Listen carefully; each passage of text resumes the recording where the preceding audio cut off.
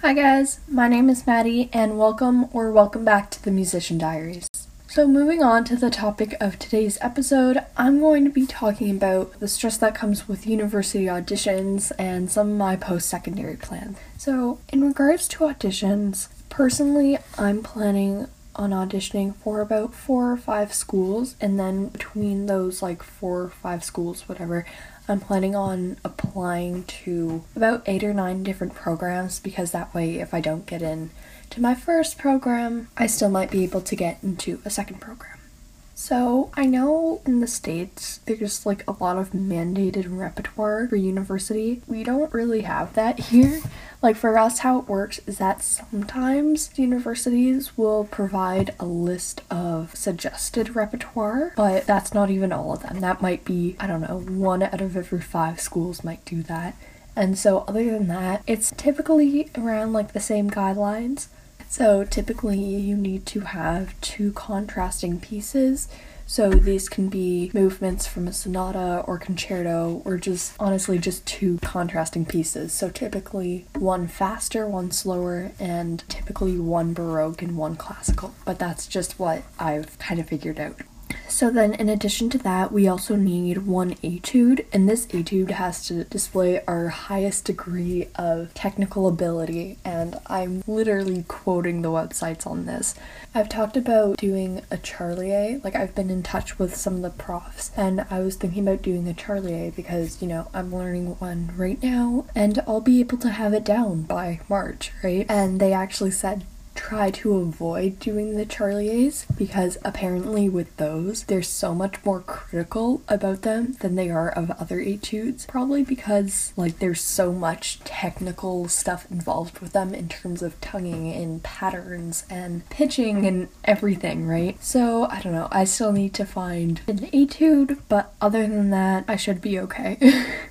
And honestly, in terms of auditions, even for me, it kind of feels like make or break, because you put so much pressure on it to get into your dream school. And so the last thing you want to do is screw up your audition. And if you screw up, I can only imagine, but it literally feels like the world is crashing in on you, because you've worked for this so long, and when you finally get the chance, it doesn't go the way you wanted, and that is not great at times and can just really mess with you at times. So don't put too much pressure on it, please. Obviously it's okay to have some pressure on it because, it's college, university, but what you want to do is apply for a lot of places, have maybe your top schools, but also apply for schools that are, reasonable. I would say me applying for Juilliard isn't probably the most realistic thing, and for me to expect to get in is kind of like shooting for the stars. So I'm applying for a couple more Canadian Ivies. So the equivalent of the Ivy universities in the US, but here in Canada. So yeah, I'm not applying for Juilliard, but if I was, realistically, I'd be lucky to get into one of the Canadian Ivies. And also, there's so much pressure to get into top schools, otherwise you're not good enough or you're not that good. But honestly, at the end of the day, you shouldn't be focusing on going to a number 1 school like Juilliard, or I keep referencing Juilliard, but you shouldn't be focused on going to a top school. What your goal should be is just to find a school that you honestly really like. For example, I'm in grade 12 now, and I've been visiting universities and, trying to figure everything out since grade 10.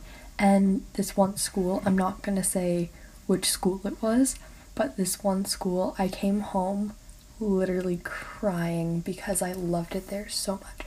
And so yes, it isn't what one might consider, at the Juilliard level, but their performance and education program is literally amazing, and just the environment there. When I was in grade 10, I already knew this is where I wanted to go. It didn't matter that it wasn't the number 1 school, it was where I felt at home. And so honestly, what you want to do is just find a school where you literally feel at home. Because as I said, it doesn't matter if it's the top school. If you go to a school where you feel at home, you're going to grow so much more, because you just have that supportive environment that you don't get at other schools. But in regards to actual auditions, there's so much like uncertainty about whether auditions are going to be in person or whether they're going to be online, and whether they're going to be like live auditions online, like over Zoom or Skype or something, or they'll be recorded. And like it might be a mix of both, and I find, at least for me, when I'm pre-recording auditions, but I get so paranoid about every little mistake, and if that one little mistake will literally cost me my education. So personally, I'd rather it just be live, because if you screw up, that's it, you screwed up, you keep going, right? Because at the end of the day, if your top school doesn't accept you, I'm sorry, but they're missing out. Because I'm guessing you've probably worked so hard on this, and they only see what happens at the audition. They don't see the prep that goes into it. So, I mean, it's their loss. So, moving to the second part of this episode, I'm going to be discussing some of my post-secondary plans and goals. So, ideally, I'd either want to do my bachelor's or my undergrad in music ed or performance, and then whichever I did for my undergrad, I would do the opposite for my master's. So, like, I would do my undergrad in performance and master's in education, or vice versa. But honestly, I love teaching. Little backstory on that really quickly in terms of why music education. Since about like grade 4, I've known I've wanted to do something in terms of teaching, whether it be, you know, running my own school, being a principal or whatever, or even just being a teacher at like the high school level. I have always known I wanted to do something in teaching. And so this year I was actually fortunate enough to be placed in the strings class at my school. And because I only started like last year, I'm still technically a beginner.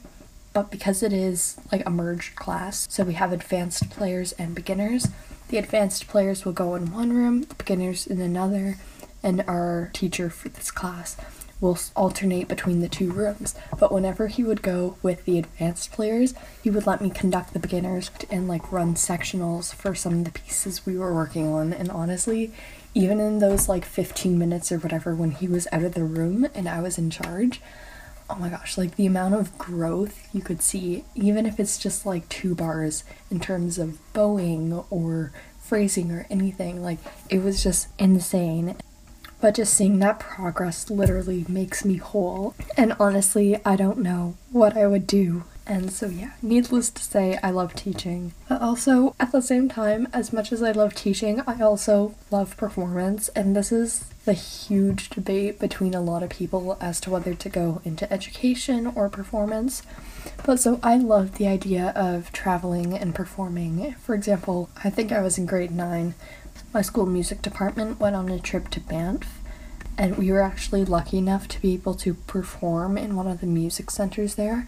I don't remember what it's called off the top of my head, but the acoustics were literally amazing, and you could literally see the mountains, and just having an audience there is so exhilarating, right? So I don't want to miss out on that either.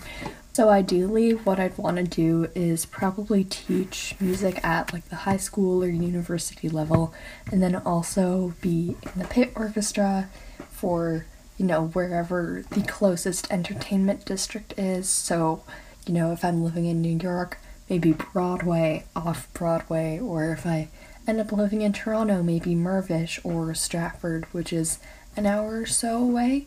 But either way, like, just having that combination of both is literally my goal. Like, I just love both so much, and I really have no idea what I would do if I couldn't do at least one of them.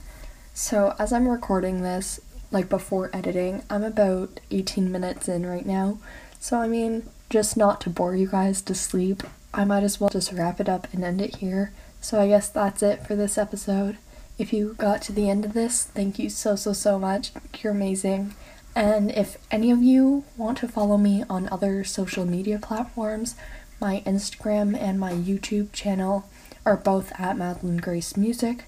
And so I guess that's it, and I'll see you guys next week.